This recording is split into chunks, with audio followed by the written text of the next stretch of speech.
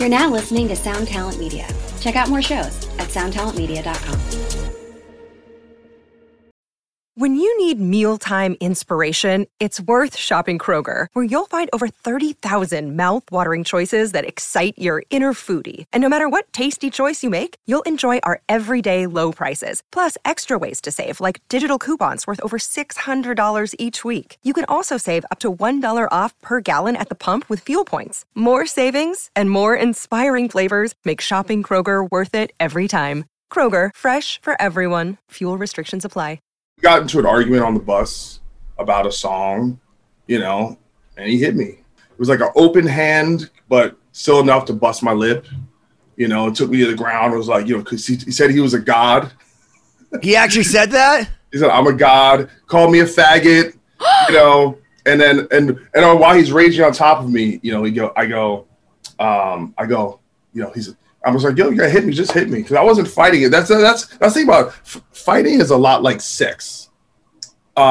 It's very different, without consent, it's a different act, right? So like, if I don't agree to fight you, we're not in a fight. You're just assaulting the person. Ladies and gentlemen, this is Benny Goodman. I want to be really solemn today because we're going to talk about some serious, heavy-ass shit here on the show 2020. I'm here with my partners, I think my hostages in this situation that's going on with the Bad Wolves, Corey and Siobhan. How are you guys, man? Are you guys hanging in there? Yeah. I'm a little disturbed by the way you're speaking right now. The ominous voice. I'm disturbed by Tommy Vexed and all the weird ass shit that fucker's saying, and I didn't know who the real Bad Wolves were after this last week. It's very fitting. I mean, we got into some deep shit with Doc about what was going on with Bad Wolves, getting the new singer, stuff with Tommy. So it was definitely a very eye-opening and insightful interview with a lot of emotion behind it. So we get into some really cool stuff. Yeah, if you're not familiar, the boiled down point is that there was some drama. There's a singer leaving, singer coming in, and then a lot of social media shit blowing up over the last, several weeks. So. But I want to say that we touch upon something that's very important, and that's assault in this episode. And Doc really, I couldn't believe how open he was about this. And I want people to understand that we really appreciate Doc coming on our show and sharing, because I don't know, my jaw was on the floor. Yeah. So stay tuned. Part 1 with Doc Coyle right now.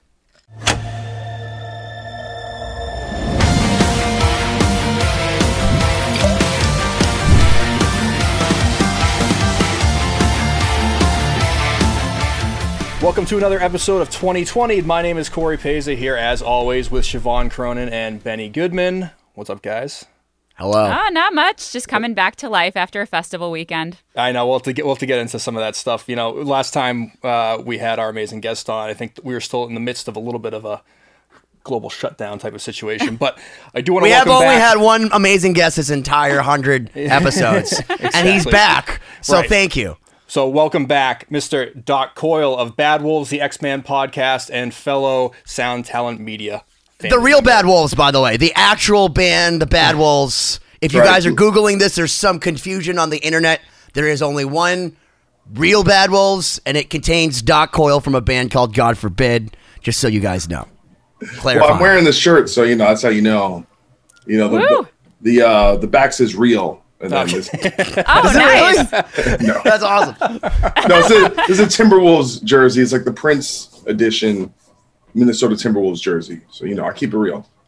Well, thanks for having me back. I really appreciate it. Even though it's not 2020 anymore. I don't know why y'all, got that's an old ass fucking. Well, you're getting 2020 right now online constantly by a megalomaniacal crazy person that's an X-Man. Is this ironic, Alanis Morissette? Because I just saw her the other night and she was amazing. No, I was trying to explain to people because a lot of people will kind of come in and give you advice, how to handle it, and I get a lot of these. Doc, I hope you're well.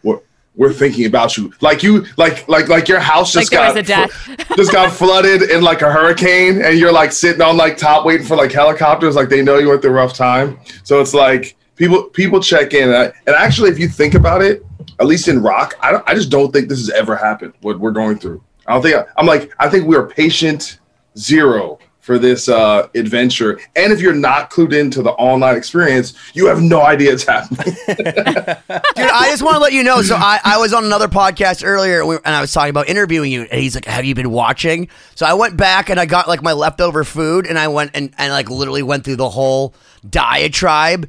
And let me tell you, if I was Dr. Drew, I would be making some serious assumptions right now about your ex-singer.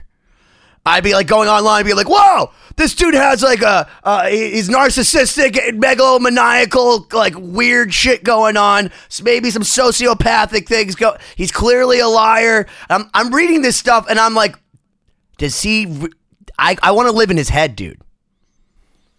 You got enough. You need like a machete there. You need a machete and like a Gatling gun, and it could probably a dangerous space. Listen, like The Cell. Jennifer Lopez is coming out. No, but seriously, I try not to get into the kind of back and forth. I don't feel like it's. Listen, I've said a handful of things, but I always try and state it in the most kind of calm and measured. You know what I'm saying? I'm like, Obama's my man, so I'm like, look, I think the American people need to understand. Well, there's not your interpreter. Where's there's Peel? Not a bull America. There's just United States America. I'm always trying to be the diplomat, and bring the people together. So, and I always say like, kind of one of the keys to, I think, dealing with conflict is not always to meet the energy of the people that are opposing you. So if someone comes in and they're an asshole, you don't have to be an asshole to them. You can set your own standard of your kind of energy and your attitude. So the truth is like, we got a new song out. It's blowing up, and it's just the beginning. Yeah. So that's like the reality on the ground. Listen, if people ask me questions, I'll answer questions, but I'm definitely not going to try and overly focus on that or get into a war of words, because the truth is, because of this divisive stuff with the fan base, they're like the kids in the divorce who don't want to see their parents argue. Mama, that is not higher. Right?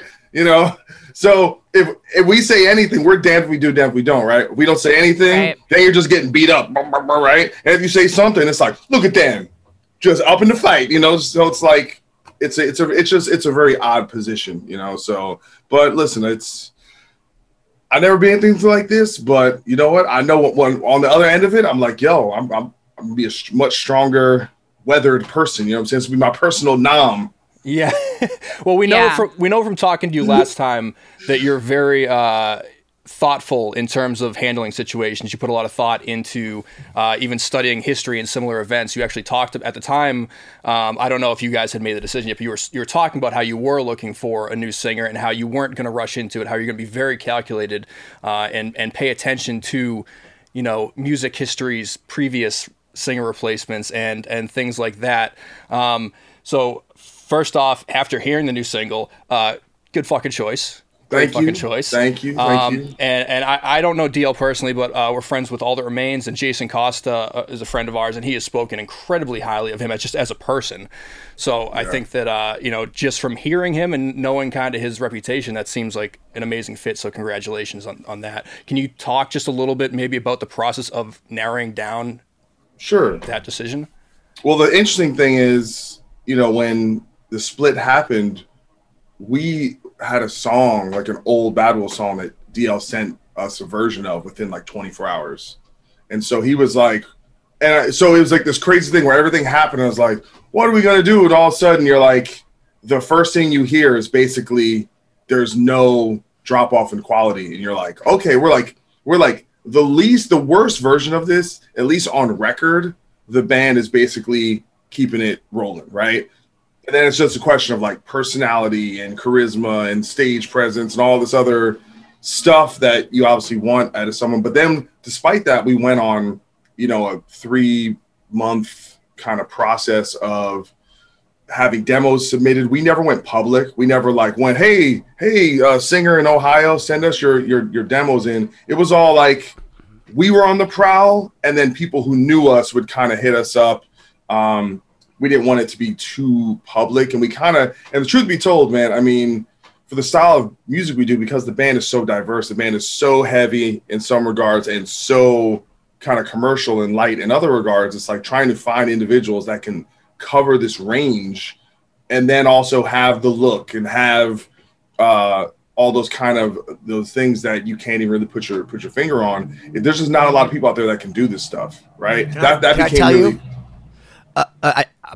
Corey's so mad at me. I interrupted you in the middle of an idea because I had an idea. Yep, I see Perfectly it. fine. But I was gonna say because there was a comment that like you reminded me of. It's my favorite comment on the internet right now about you guys that was meant as an insult, and I think it's literally the best comment. Like if someone wrote this about me, I'd be stoked. They said, "Leave the Nickelbacking to Nickelback." First off, I love Nickelback. Me too. Secondly, I think some of their records are like the best sounding records. Third, all they've ever done is sell records and make people happy. 4, if you meet them, they're Canadian. They're super nice. 5, their favorite band is Slayer. 6, they make gajillions of dollars. 7, Devin Townsend, probably one of my favorite, most influential people on the planet, says he loves them. So for someone to say, like, you sound like Nickelback, it's basically saying, like, did you know that you made the Black Album by Metallica? Which, again, some people hate, but it's like one of the greatest things that's ever made. I listened to this new song, and I can't stop singing it. And if it's supposed to be obnoxiously awesome, Why do you sound angry about it? I can't. I'm literally walking around my house going like, na na na na na na. I'm like, these fuckers. It's like the song that won't get out of my head. Earworm. Well, listen, it's funny that because there's definitely songs on the last record, and there were songs that we didn't write. It was like Tommy went and worked with other songwriters, and I think they're really good songs. You know, like "Killing Me Slowly" that has that kind of Nickelback vibe. You know, but I think with this record, you know, we kind of wanted to reclaim the sound a little bit, and it's a great sound, but let's sound like what we sound like, you know, as opposed to sounding like anyone or kind of, you know, so that, I mean, I think the only thing about that I think it kind of made the band feel a little more watered down on the last record, or at least regards to like radio and stuff like that, where you kind of, it sounds like whatever else is on the radio.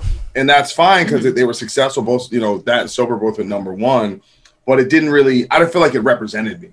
You know what I'm saying? So, you know, that's just me personally, whereas Lifeline, and that's a little more on the commercial side of the record, it's still heavy. It's still ballsy. It's still, you know, I got to do a ripping guitar Your solo. solos rocks, dude. I was going to say, your it's solo awesome. fucking rocks.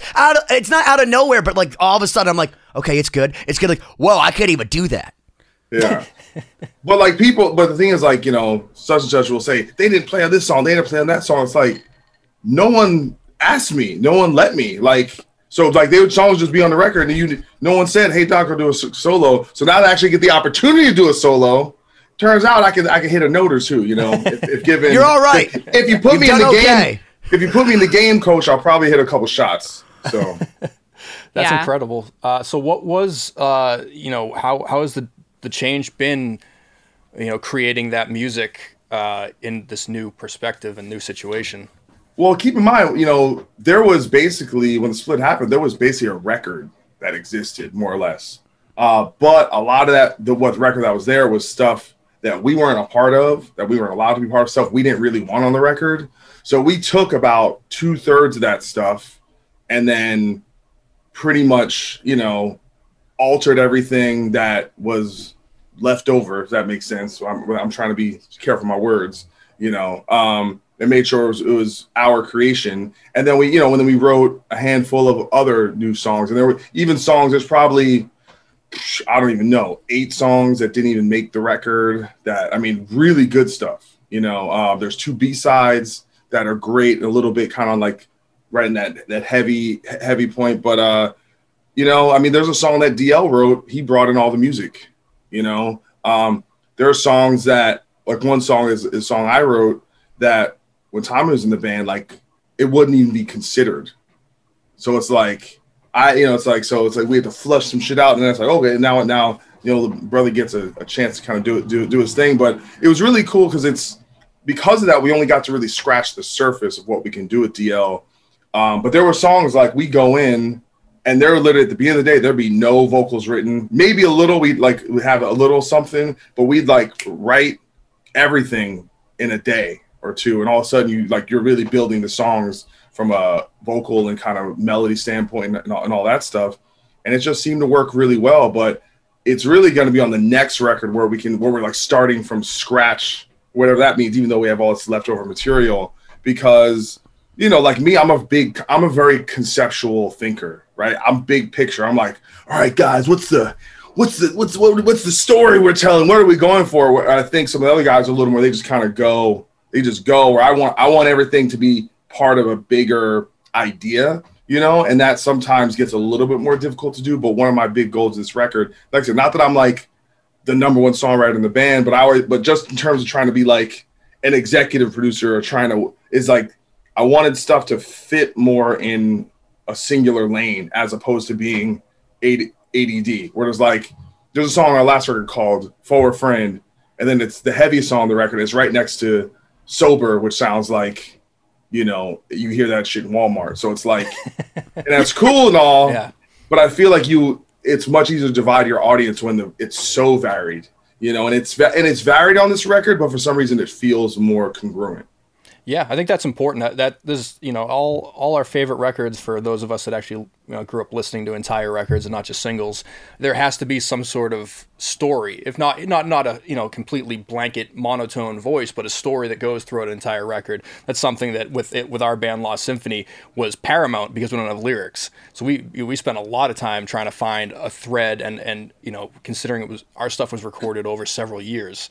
We actually made an effort not to make it too different because we were changing singers. We wanted to do things that felt kind of in the Bad Wolves canon, so to speak, so that it wasn't like jarring when they heard the new singer. So on the next record, I was like I feel like when you're in this position where you have, the spotlight's on you and you can actually do something different with the genre and break boundaries. Like I want to take shit to the next level, but we kind of I don't say we played it safe, but we didn't want to go too far. There's definitely songs where it's like, oh, here's a new thing, but we didn't go crazy with that. And I'd kind of like to go crazy with that at some point, but I wanted people who listen to the band to go, okay, this makes sense from what I know. Well, something really interesting is, DL from the Acacia Strain, and he's a sick guitarist, dude. And now he's replacing a frontman that a lot of people thought defined your band, which clearly is not the case, right? And he fits not only right in, but it's like, dude, what's that like as a guitar player watching another guitarist walk in and then just be like, I'm gonna sing, and then he fucking owns it? Is he looking at you going, I should play rhythm? Or is he like, you're Eddie Van Halen and he's Sammy Hagar, I don't need to play right now? What's funny is so he actually wrote a chorus on our last record called Kill the Consumerist for us. But even before that, when the first record came out, he blew up my DMs how much he loved the band. He was like, I'm going to join your band. I'll be the third guitar player. He just loved Bad Wolves as a guitar player, and so it's kind of ironic it all came around. But, honestly, now it's like having an Adam D in the band or a Devin Townsend or something like this. Just someone who can write, who can produce, who can, because there's songs on the record that, he did some guitar playing and production stuff in his studio, and and some, I think he did some vocals at his studio as well. So it's like having that just a one-man band basically, and you're adding that to kind of this already really deep talent pool. It's like Mike Patton showing up with all of his controllers and his guitar and his friends. He's like, I know the Executioners. I can do everything you need. By the way, here's Synchronicity by the Police. Here you go. This is going to be our next record. Yeah. And the truth is, even as a vocalist, I'm hearing what he's doing now. I'm like, well, what happens when we go on the road for a year and he is developing his voice and singing all the time? He's just going to get better at that, And as far as him playing on stage, I mean, he can do whatever the hell he wants. I don't give a damn. You know what I'm saying? Take some load off of me. You know what I'm saying? I'll take this song off while you go out there and shred. Dude, I'm going to tell you right now, you guys, if you decide to pull out 3 guitars for a song and just go extra, I'm telling you right now, especially with someone as good as DL, that's fucking relentless. And I can't wait. Because one of the things I loved about God Forbid, and also with this new song, is that you guys just sound huge. Your guitar sound is just here's my balls on your head. It's just oh! Sexual assault. Yes, assault. yes. Don't put your balls sexual on chocolate, head. Bro. It was assault in a good way, though, because when I first listened to it, I'm like, man, this is awesome. It's so, sorry, that sounded terrible. But yeah, super riffy. His balls are salty. We get it. Siobhan likes to be assaulted with salty balls. No, anyway, not to go backwards. Canceled. But We're canceled. Thank you. I think we've been canceled. We have Benny Goodman on the podcast, so we've been canceled long ago. But speaking of being canceled, we had a funny article that we found today. We had talked to Satchel from Steel Panther, who's also going through, a member change, trying to find someone new. And, you had mentioned that you had your eyes on a few people, didn't really put out, word out into the public looking for someone. How... can you go a little bit more into the process of how you chose DL and, Sure. Maybe some of the things that you looked out for? What sealed the deal for you when it came to him? So what we did was, we got a bunch of instrumentals of some old songs. And then, we'd send them, we get in touch with people, they reach out to us, reach out to them, send them material and say, hey, just, record these 3 songs. We just want to hear a range of like ballady type stuff, kind of mid-range, kind of aggro rock, and then some heavier stuff. And so we probably got, I don't know, like 30 submissions that way, because we weren't just going to like let just anyone do it unless we kind of saw your, we check out your stuff, either your band or if you're on YouTube or whatever, TikTok and see, but dude, but I would spend whole nights just like on YouTube, on looking up hashtag covers, people doing this.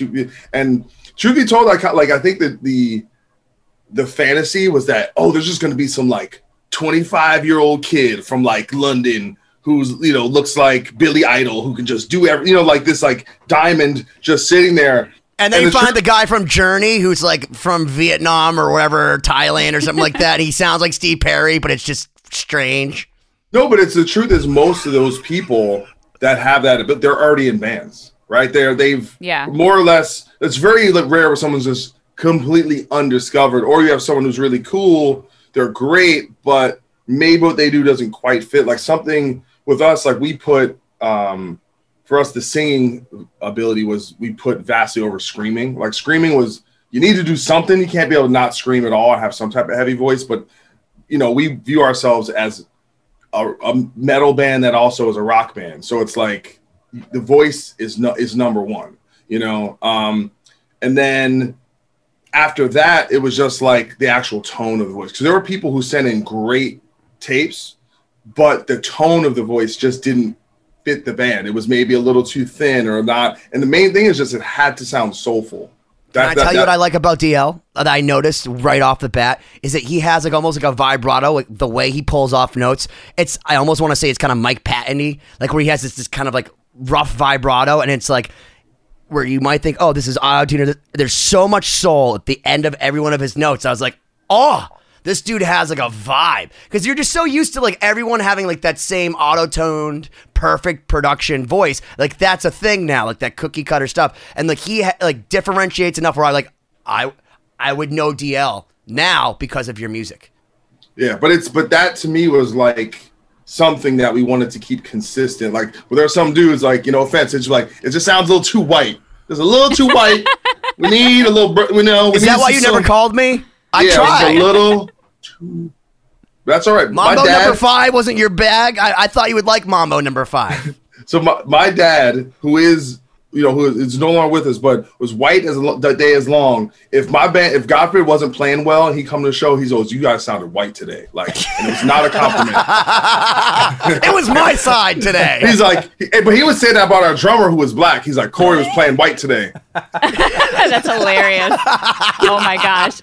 That's got to be tough though, because like even over the internet, speaking of finding people, let's say it's somebody that you don't know or that kind of new, it's so much stuff can be so heavily produced, even if you're doing like a bedroom recording. Okay, so that brings me to the next step. So then once we had a bunch of like 30 of those, we whittled it down to about 6 people to see in person, and we got in a room and we jammed.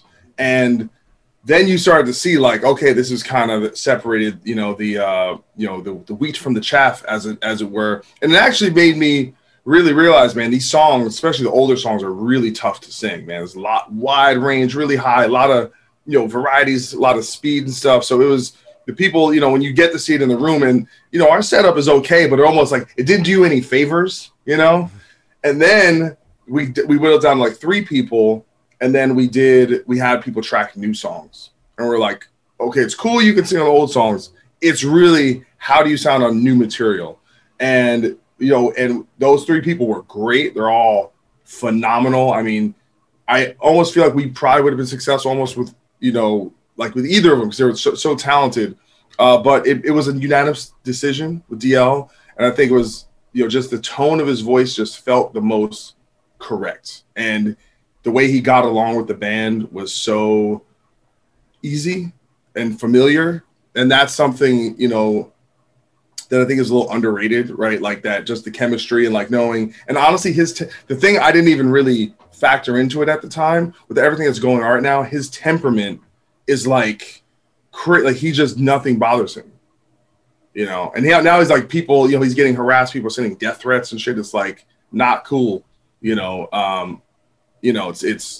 the ultimate not cool, but that's the one thing I think that actually sets him apart is I don't know if anyone else would have had the temperament to deal with the kind of firestorm we're going through right now.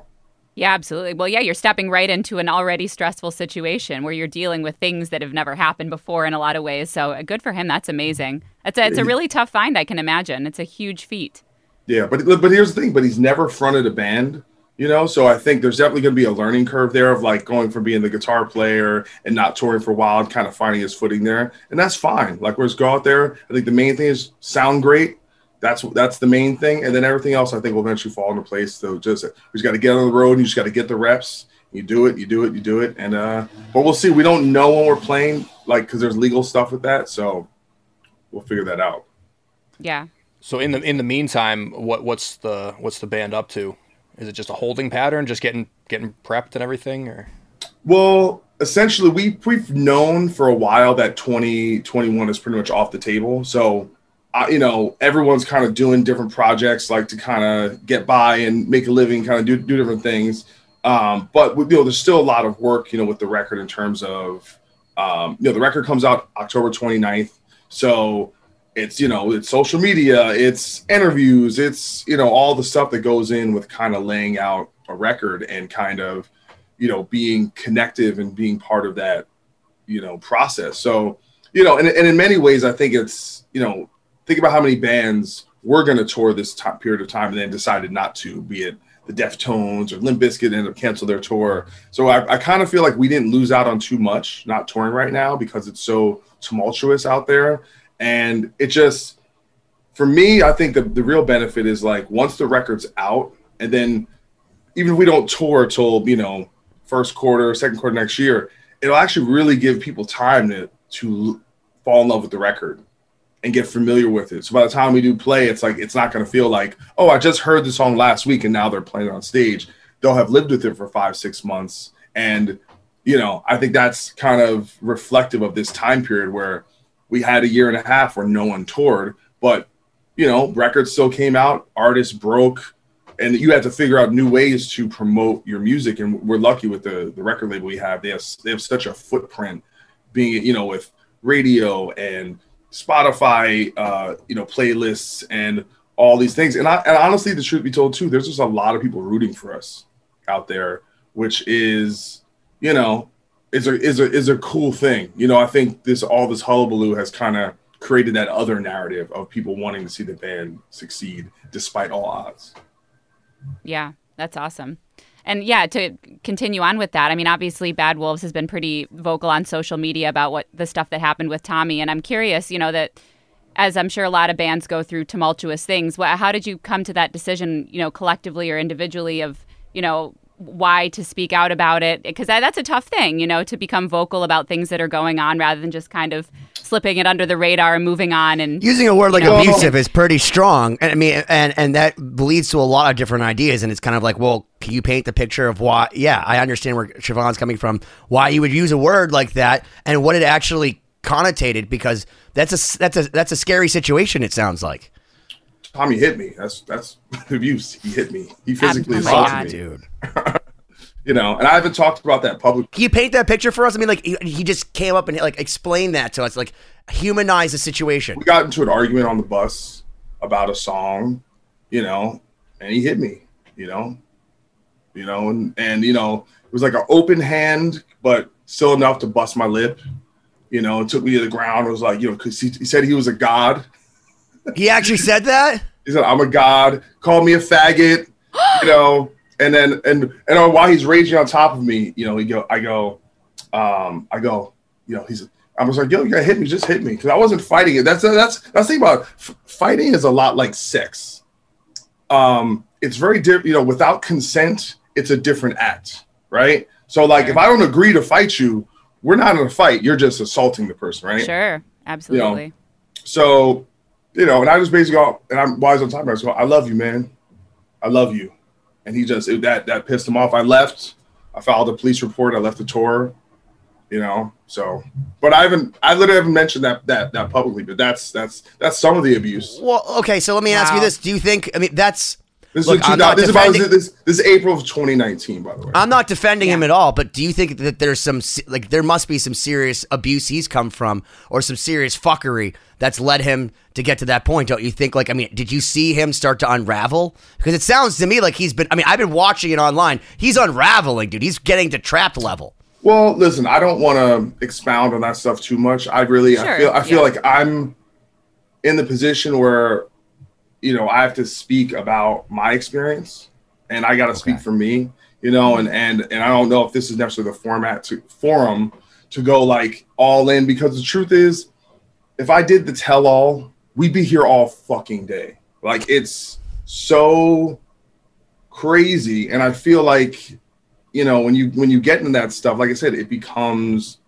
a tit for tat. It becomes, like I said, no matter what I say, if I say anything disparaging, they're in a food fight.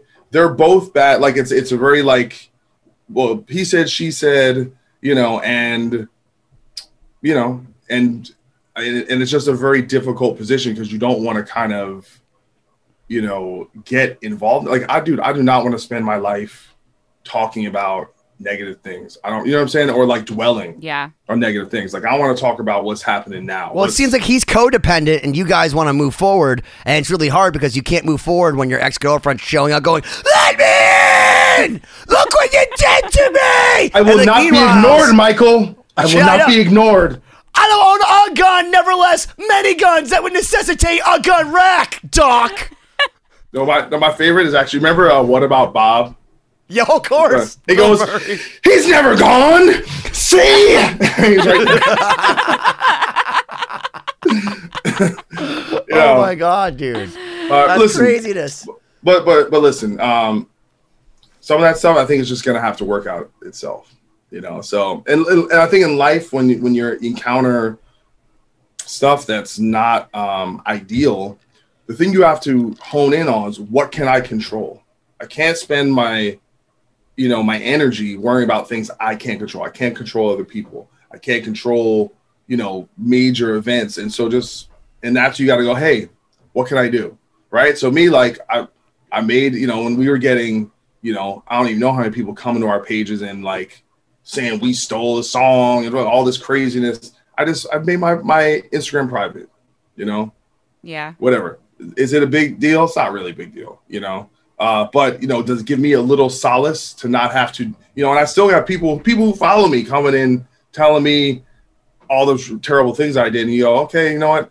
I'm just going to block you, move it on. I'm not going to argue with you. It's not worth the time, you know, because the truth is someone posted a meme the other day that said something to the extent of, like, during the 80s, some competitor to McDonald's posted a third of a pound burger versus a quarter pounder. And then Americans wouldn't buy it because they thought they were being screwed because they saw 3 instead of 4.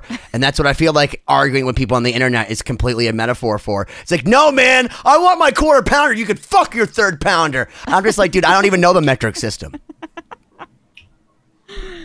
Well, yeah, I mean, it's an impossible battle with people that know nothing about your lives and the situation trying to chime in. And it's really unfortunate. Yeah, it's hard to see, you know, if friends going through that.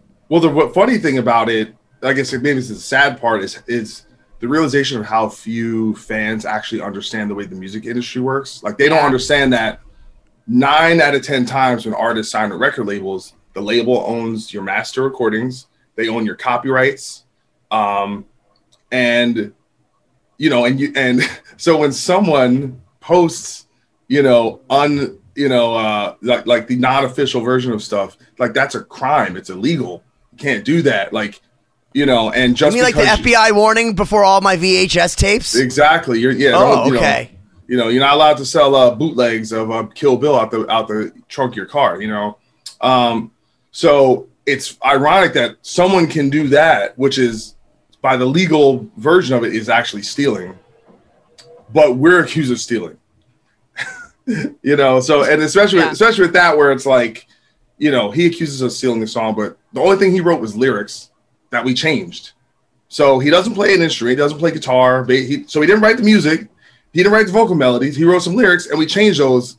And he doesn't own the master recordings, he doesn't own the copyright. He likes to write history. But somehow it's stolen. Like China. Like, what's that? So he sounds like he likes to write history, like China. He's just going to be like, Right you know history? what? Doc didn't write this song, I did, and now it's real because he said it in Wikipedia. Well, yeah. No, but here's the thing. You didn't write it. I wrote it on Wikipedia. It's real now. Okay, let him talk, Ben.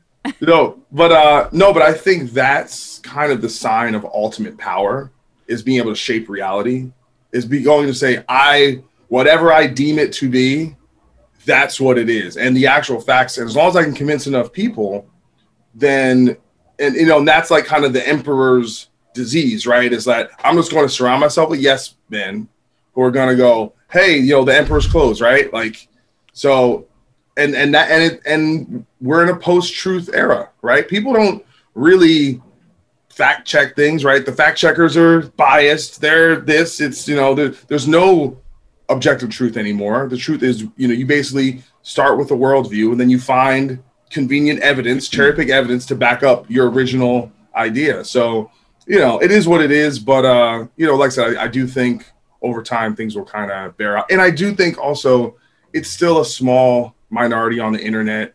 And I just don't think if you turn off your phone, if you erase all those social media, the stuff would basically not exist. Sure.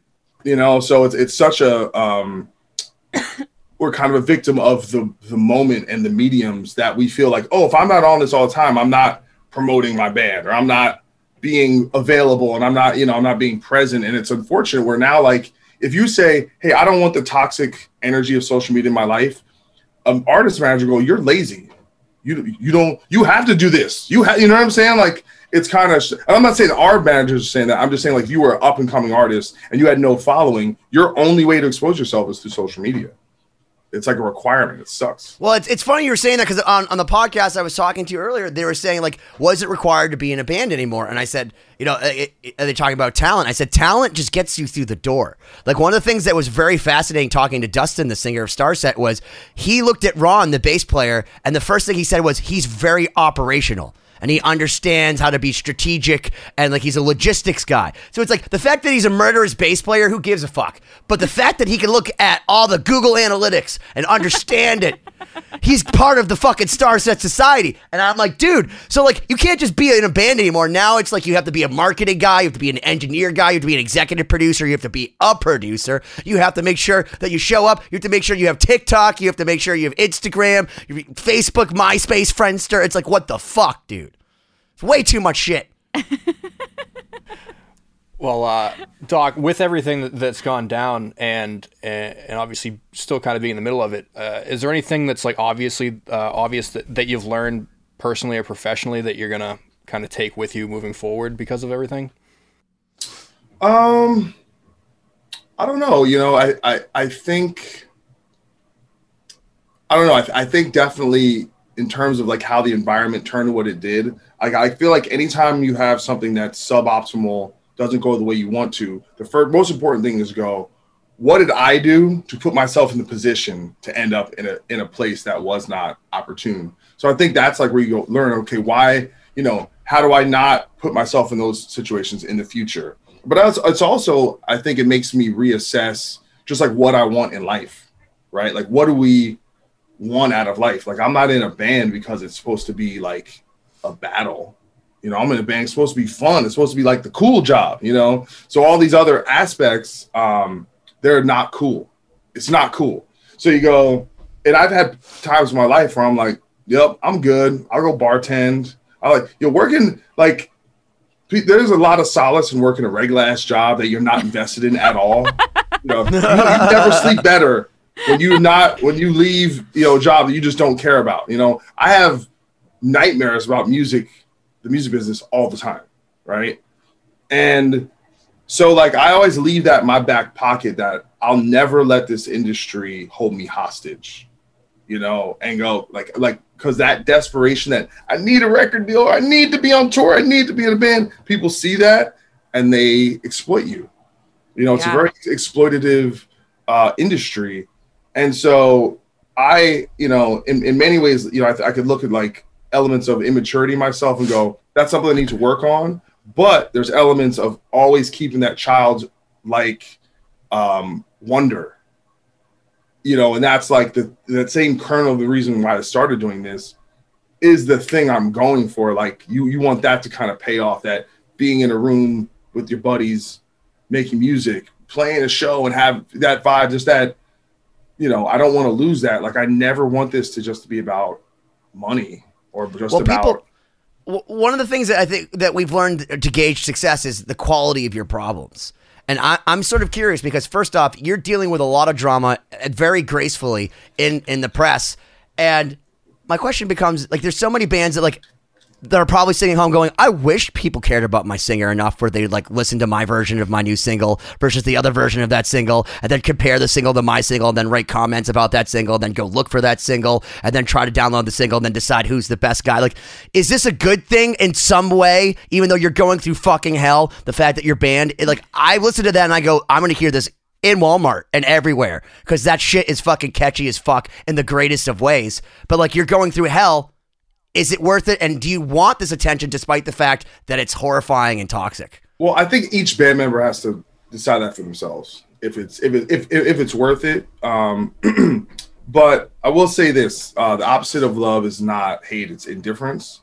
So the fact that there's a passionate response either way means that somehow people are invested in the story, and even a lot of the haters, even a lot of them, I think it's just a snapshot in time because if ultimately, it's like if the burger tastes good, motherfuckers gonna buy it. All right, I know a lot of liberal ass motherfuckers that'll be at that line at Chick-fil-A, you know, eating them hate filled sandwiches. I love it. Al Gore, all right. You are so right.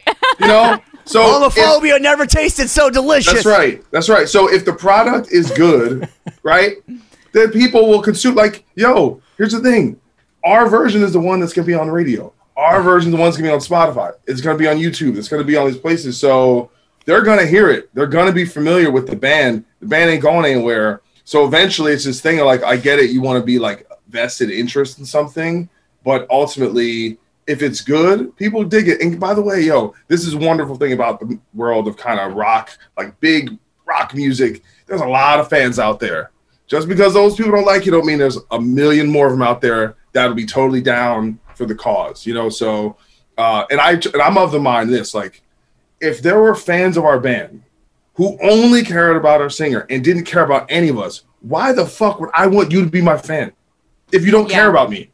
If I'm just like, you're a shitty fan. Like, I don't want shitty fans. I was going to ask you that. The customer is not always right, Doc. The customer is not always right. But really think about that for a second. Like, why would I be upset that someone said they're not going to follow my band because someone else left and they don't care about me? So I'm like, well, then here, man, I'll drive you to the airport. Which is, yeah. You know what I'm saying? Yeah.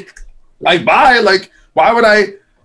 I'd rather have a smaller audience that actually gives a shit about everyone and cares about, you know what I'm saying? Like, and so, you know, that's something, you know, maybe that's a pride thing or just a general like self-respect thing of like, that's fine. And by the way, and I think that's, if you were just purely talking about music, right? It's like, I would never be upset if someone doesn't like my band. Like, everyone has an opinion. It's perfectly fine. Like, if you don't like it, I would never be mad at him. I was like, yeah, I'm not really into the music. I'm not really into the singer. That's fine. That's not even a diss. Just like I'm not into it. That's good. There's tons of things I'm not into. Polarization, though, because like I'll tell you this right now. I think Tommy has a great voice. He sounded fucking awesome in your band. He sounds like an asshole. Sounds like a guy I definitely don't want to be on tour with. But guess what? I watched the fucking video with DL, and he sounds awesome and left me wanting nothing. In fact, I'm excited to see you guys. Is that opinion that people can have where like, hey, I like the old music, but I'm gonna support these guys anyway because they sound fucking awesome? And guess what? Doc writes the songs. Yeah. Well, I don't know. Like I said, I contribute. I would never say I'm the songwriter. Look at how humble he is. I help. It's the facts. I keep it real. All right. I would never. Oh, you mean like someone else saying that they took all the credit for writing all your music when they don't write shit? And here's the thing. I would never, disparage anyone else. I would never say that Tommy isn't immensely talented and have a great voice. I think he's extremely talented, and that's, I would give him the respect that I was not given. Of denigrating someone else's talent. Then that's a tough thing. I said any band that loses a singer is in for a difficult situation. The good thing though, we only put out 2 records. It's not like we did 10 albums and it was this big thing. I think if I was being objective, I would say, of course, like it was going to be a tough climb because so many people associated the band with him. And so in some ways, I think all the just really divisive activity may have made people more amenable to a singer change than if it had been for more innocuous reasons. So it's in some ways it created, like I said, this whole faction of people who were like rooting for us, who maybe, because of all this other really like just terrible culture war. He vilified himself, so he made it very easy not to like. Yeah, but I don't get really anyone who gets out on stage, right, and immediately is like gonna do a partisan thing and like just alienate half the fans. Like, it's like I went to that Korn Stain show. I'm not gonna, and some people saying things on stage are like, if you don't agree with that politically, then now you just bummed out some of those people there who are there, as opposed to, dude, it's your job to entertain. Right? You're not running for office. I'm not running for office. It's not, and it's like the whole point of the rock show is so we can have a refuge from all the bullshit on the internet, not for it to just be an amplification of that. Like, so I really enjoy the shows where it's more about the music, where it's about being together, getting past our differences, not highlighting them. That's what I want. I think there's there's a million and one ways to be stressed out in today's day and age that this should be a refuge, and it sucks, man, because you can tell, man, it's like a lot of us, man, they're on Twitter all day, or they're watching weird YouTube videos, or listening to AM radio, and they're just getting pissed off about something, and they need somebody to blame, and I'm with this team, and we're going to kill those, and you don't, it's like, yo, bring it down, bro. Bring it down. Bring it down, baby. Okay, can I ask you the converse of that, though? Because I feel like, and maybe I'm going to get booed to shit for saying this, but in America, okay, so I love Iron Maiden. I love Iron Maiden unbelievably, but I think that the last few records that they've released have been horse shit. And that basically, because they write long songs, because Bruce Dickinson can sing really awesome and it's all historical, people are just like, yeah! Like the new album, Senjutsu, has 4 out of 5 stars in Rolling Stone, like 9 out of 10. I've listened to it. It's boring. And I love Iron Maiden, but I think what it is that people are so excited, like the old metal community. If you saw the guy wearing the Maiden shirt, you're like, I don't care who he is, what he does, but he likes Maiden, we're friends. So now it's like, if Maiden releases a record, we're just like, oh, we're so happy that Maiden is here. I don't care if it's the same song slowed down and Blaze Bayley singing on it with Bruce and he's flying a turtle. It doesn't matter. It's just Iron Maiden. So now we're rewarding some bands for being mediocre, in my opinion, and they're just doing the same thing over and over because we're just so happy. What are you talking about? What are you talking about? I feel like there's a lot of bands being rewarded for mediocrity. No. Here's the thing, all right? Iron Maiden. I love them. Hold on. You or me or anyone here is not the arbiter of taste, or good or bad, right? Ultimately, it's a meritocracy. So that means Iron Maiden, who just opened up number 3 on the Billboard charts, and sold 60. Congratulations to those guys, by the way. That's amazing. Right? The fans decided that they wanted to support the band. We don't get to say how much they like it or what their personal experience with it. Sometimes I know there's certain artists or I'm the shit fan. Oh my God. Exactly. No. I'm the guy you don't want to like your band. No, but what I'm saying is there's some bands I buy their records sight unseen just because I want to support them. Do you know what I'm saying? I have Senjutsu. So there you go. But I know, but then you went and just drugged the damn record on air. Because I was upset. I'm upset because it's one of those things where it's like, okay, some guy online played one of my favorite songs, 1.25. How old are you? 38. 38. Okay. 30 more years. Let's see your records then to see how good they are. Dude, listen, in I'm 30 just saying, years. you know how hard it is to make albums? I'm not going to like, make it to 30. I'm just 30 saying. more Well, years. my point is that just the fact, because think about it. Iron Maiden, Metallica, AC/DC, these bands never have to release another album again if they wanted to, right? They do it because they want to. And then the fans go, thank you. We want this. They want new music. And like I said, to each his own. Well, do you think it's better to burn out or to fade away? Because, like, for example, I'm a big Hunter S. Thompson fan. And I was talking about him last night, and I was like, I wonder what his suicide note was, because I'm weird and I like wanting to Google it. So I'm going to read it to you because he sent it to Rolling Stone, and it's listed as football season is over. And I feel like it's very relevant for this conversation. No more games, no more bombs, no more walking, no more fun, no more swimming. 67. That's 17 years past 50. 17 more than I needed or wanting. Boring. I'm always bitchy. No fun for anybody. 67. You're getting greedy. At your old age. Relax. This isn't going to hurt. And that's kind of how I feel about if I was a musician trying to be Nico McBrain. Okay, can I give you my opinion on Hunter S. Thompson? Brilliant writer, but he was basically, a misanthrope. I mean, he was an extremely cynical person who kind of hated the world and therefore hated himself. And he fucking quit. And he quit on life because he's a fucking quitter. All right. No, he had. Some people know he had a debilitating disease, and he was gonna die. So he just decided to save everyone the grief by shooting himself in the head, and then having Johnny Depp send his ashes into space for $50,000. But I digress. Okay, so I overstayed the quitter part, but I understand that part. But what I'm saying is, he was a fairly misanthropic person who generally leaned into the, I think there's, and you go back to the 60s and this, like you read his stuff on like the McGovern race and all, like the idea of like crushed hope that, hey, we're through this counterculture, we're going to stop Vietnam and we're going to fix civil rights, right? And they realize, hey, we didn't fix anything. And the war is still going, and all your hope and all your stuff, it doesn't work out. And then what do? You just become cynical, and you go, I can't fix the world. I can't fix myself, so I'm just going to drink and shoot shit out in the fucking woods. Well, no, but you know what? There's something fun about a guy who's willing to go out in public and admit to killing John F. Kennedy to his son in front of people that are definitely listening to him, and then go through every reason why he did it. That's a certain type of humor that I feel like I need in my life. And granted, I realize he's nihilistic. He's like Nietzsche. I love him as an individual. Like I put Hunter S. Thompson in this thing. Like I actually had this hero wall, and he was up there, and I took him down because he's not a good person. No, he was bad, dude. He's a piece of shit. So it's you can kind of like I respect the rebellious spirit that he represented. It's a big giant glass of fuck you that we can all, like that Bukowski-esque. There's your title, Corey. Big giant glass of fuck you, Doc Coyle. Tommy Vexed. It's a good summary for this episode.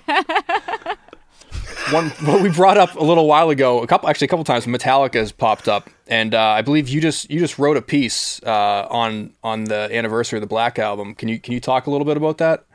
Sure. My friend Katie Irizarry, who worked with me on the Last Words podcast, which is no longer with us, but she shot me over to the guy at Spin Magazine who's putting together this article. I think it was like 30 artists or something, wrote kind of what the Black Album meant to them. And I kind of try as succinctly as possible, just kind of put why I think the album mattered to me and why I think somehow that also reflected in just young people and the universality that every day a kid picks up guitar and tries to play Enter Sandman that's 12 years old. And then goes from that, and then they want to start a band. And for some reason, it can still have the same impact 30 years later is just insane. And it's just, you just can't mess with it. So I'm all about it. And the fact that I didn't even know who was going to be in the article or anything. I saw it was like Slash was in there and all these big time people like, oh shit, spinmagazine.co.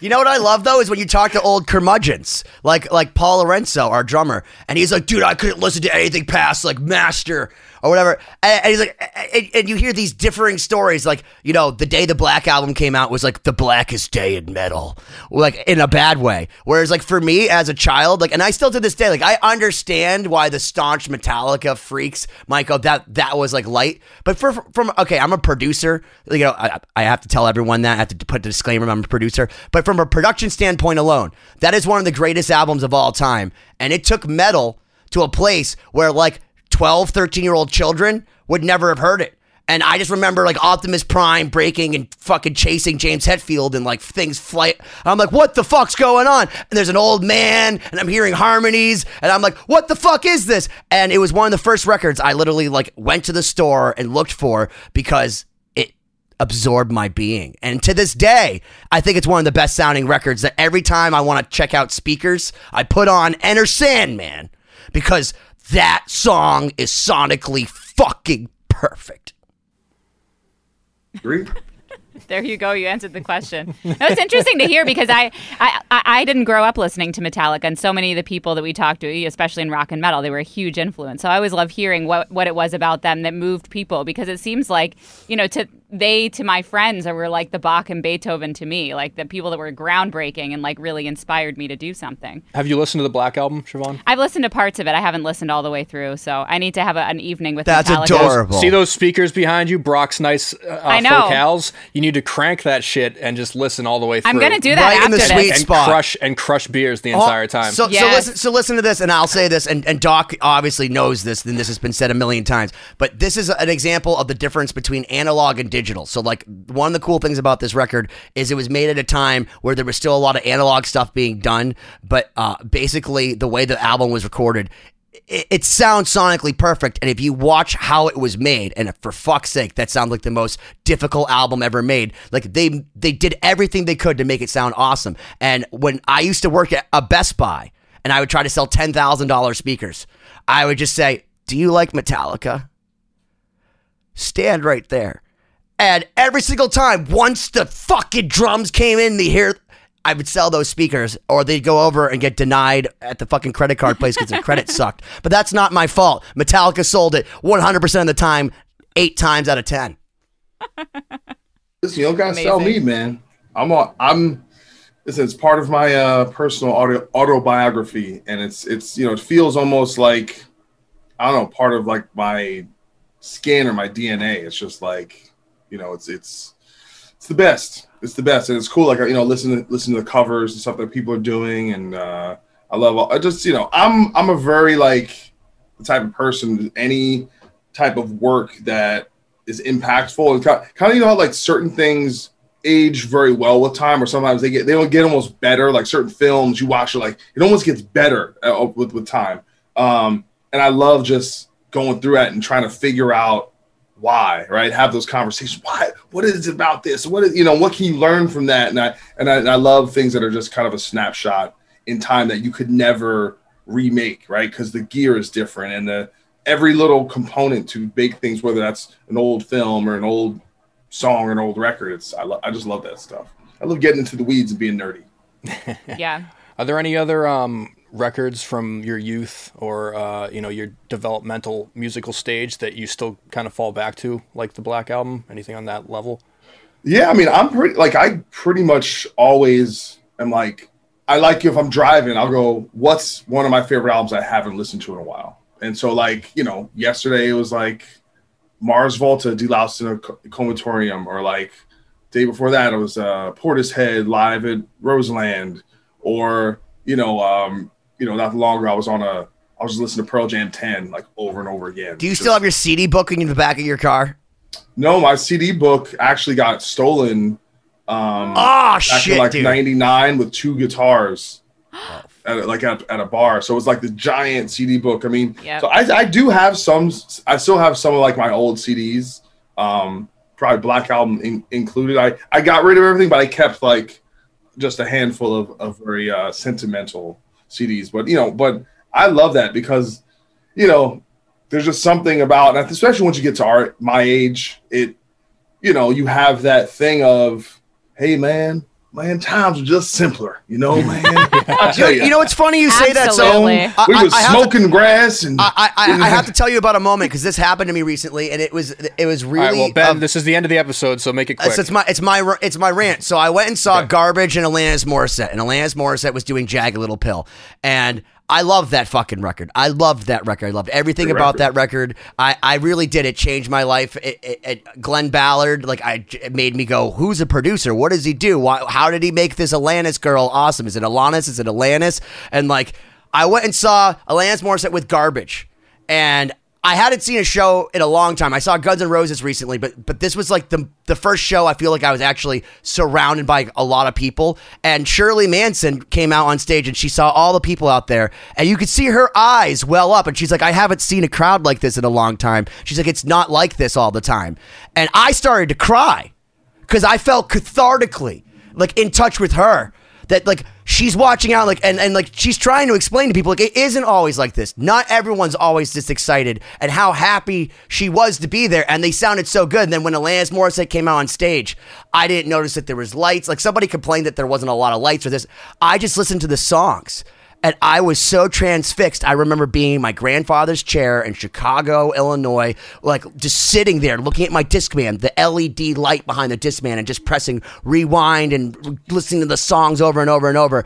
And I hadn't felt like that in 20 years. And I didn't realize, because I was crying, how much I actually needed music and how much it actually bothered me that I hadn't been out. And it took Alanis Morissette and Shirley Manson to show me that, I really was missing that, and to see them feel the same way with a whole audience there.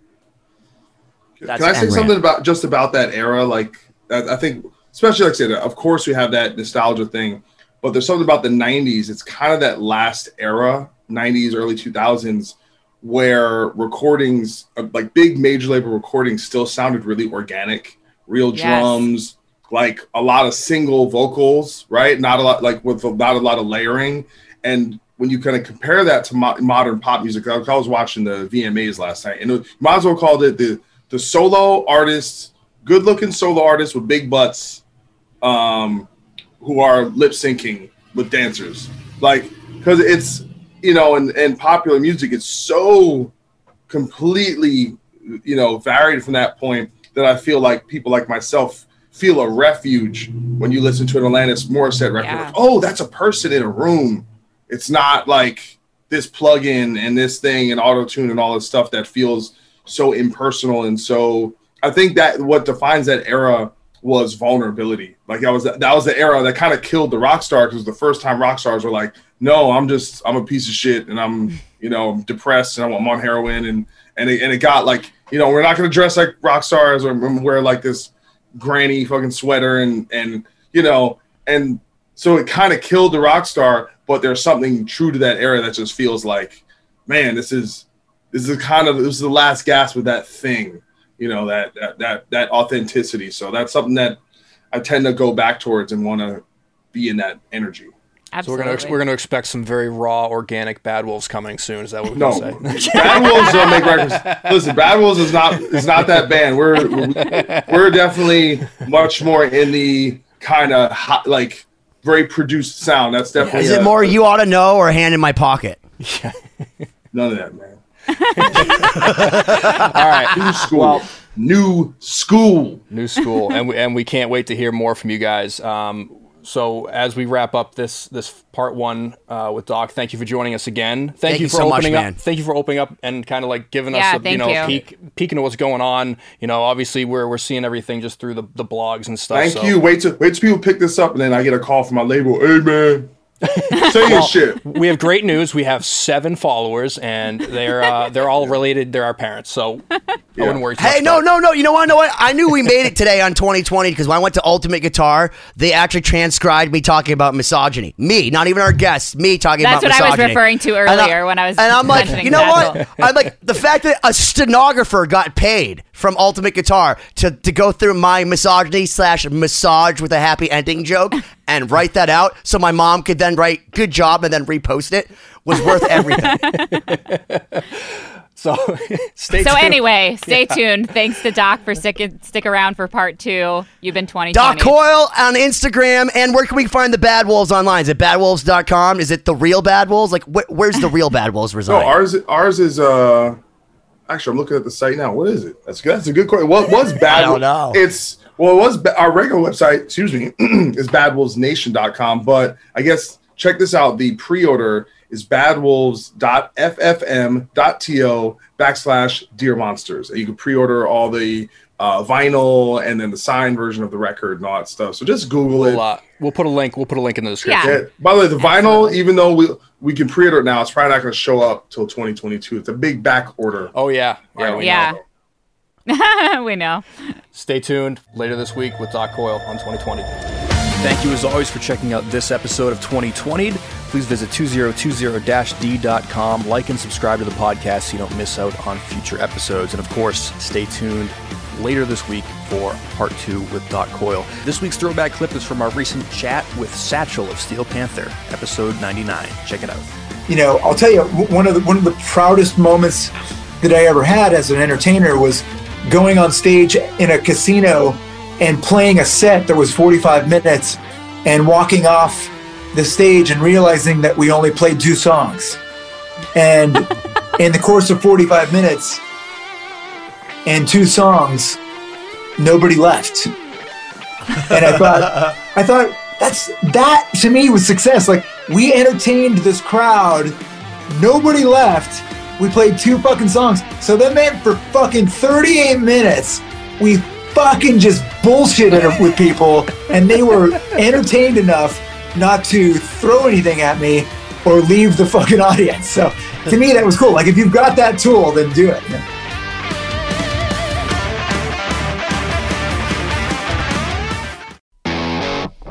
Ever wonder what a punch from Elton John feels like? Or how you'd cope with having turned down the chance to be in Nirvana? Or what signal Keith Richards gives when he wants you to get the hell out of his hotel room? Fans of Too Much Effing Perspective don't have to wonder, because they've heard these exact stories and a jillion others on our podcast. I'm Alex Hoffman, former tour manager for Radiohead. And I'm musician and comedy writer Alan Keller. On the TMEP show, we get guests like Nancy Wilson from Heart, Jeremiah Freites from the Lumineers, and Modern Family's Julie Bowen to tell us things they may have only shared with their therapist, clergy, or a TMZ stringer. So join us on Too Much Effing Perspective. That's EFFING Perspective. The only podcast you crank up to 11.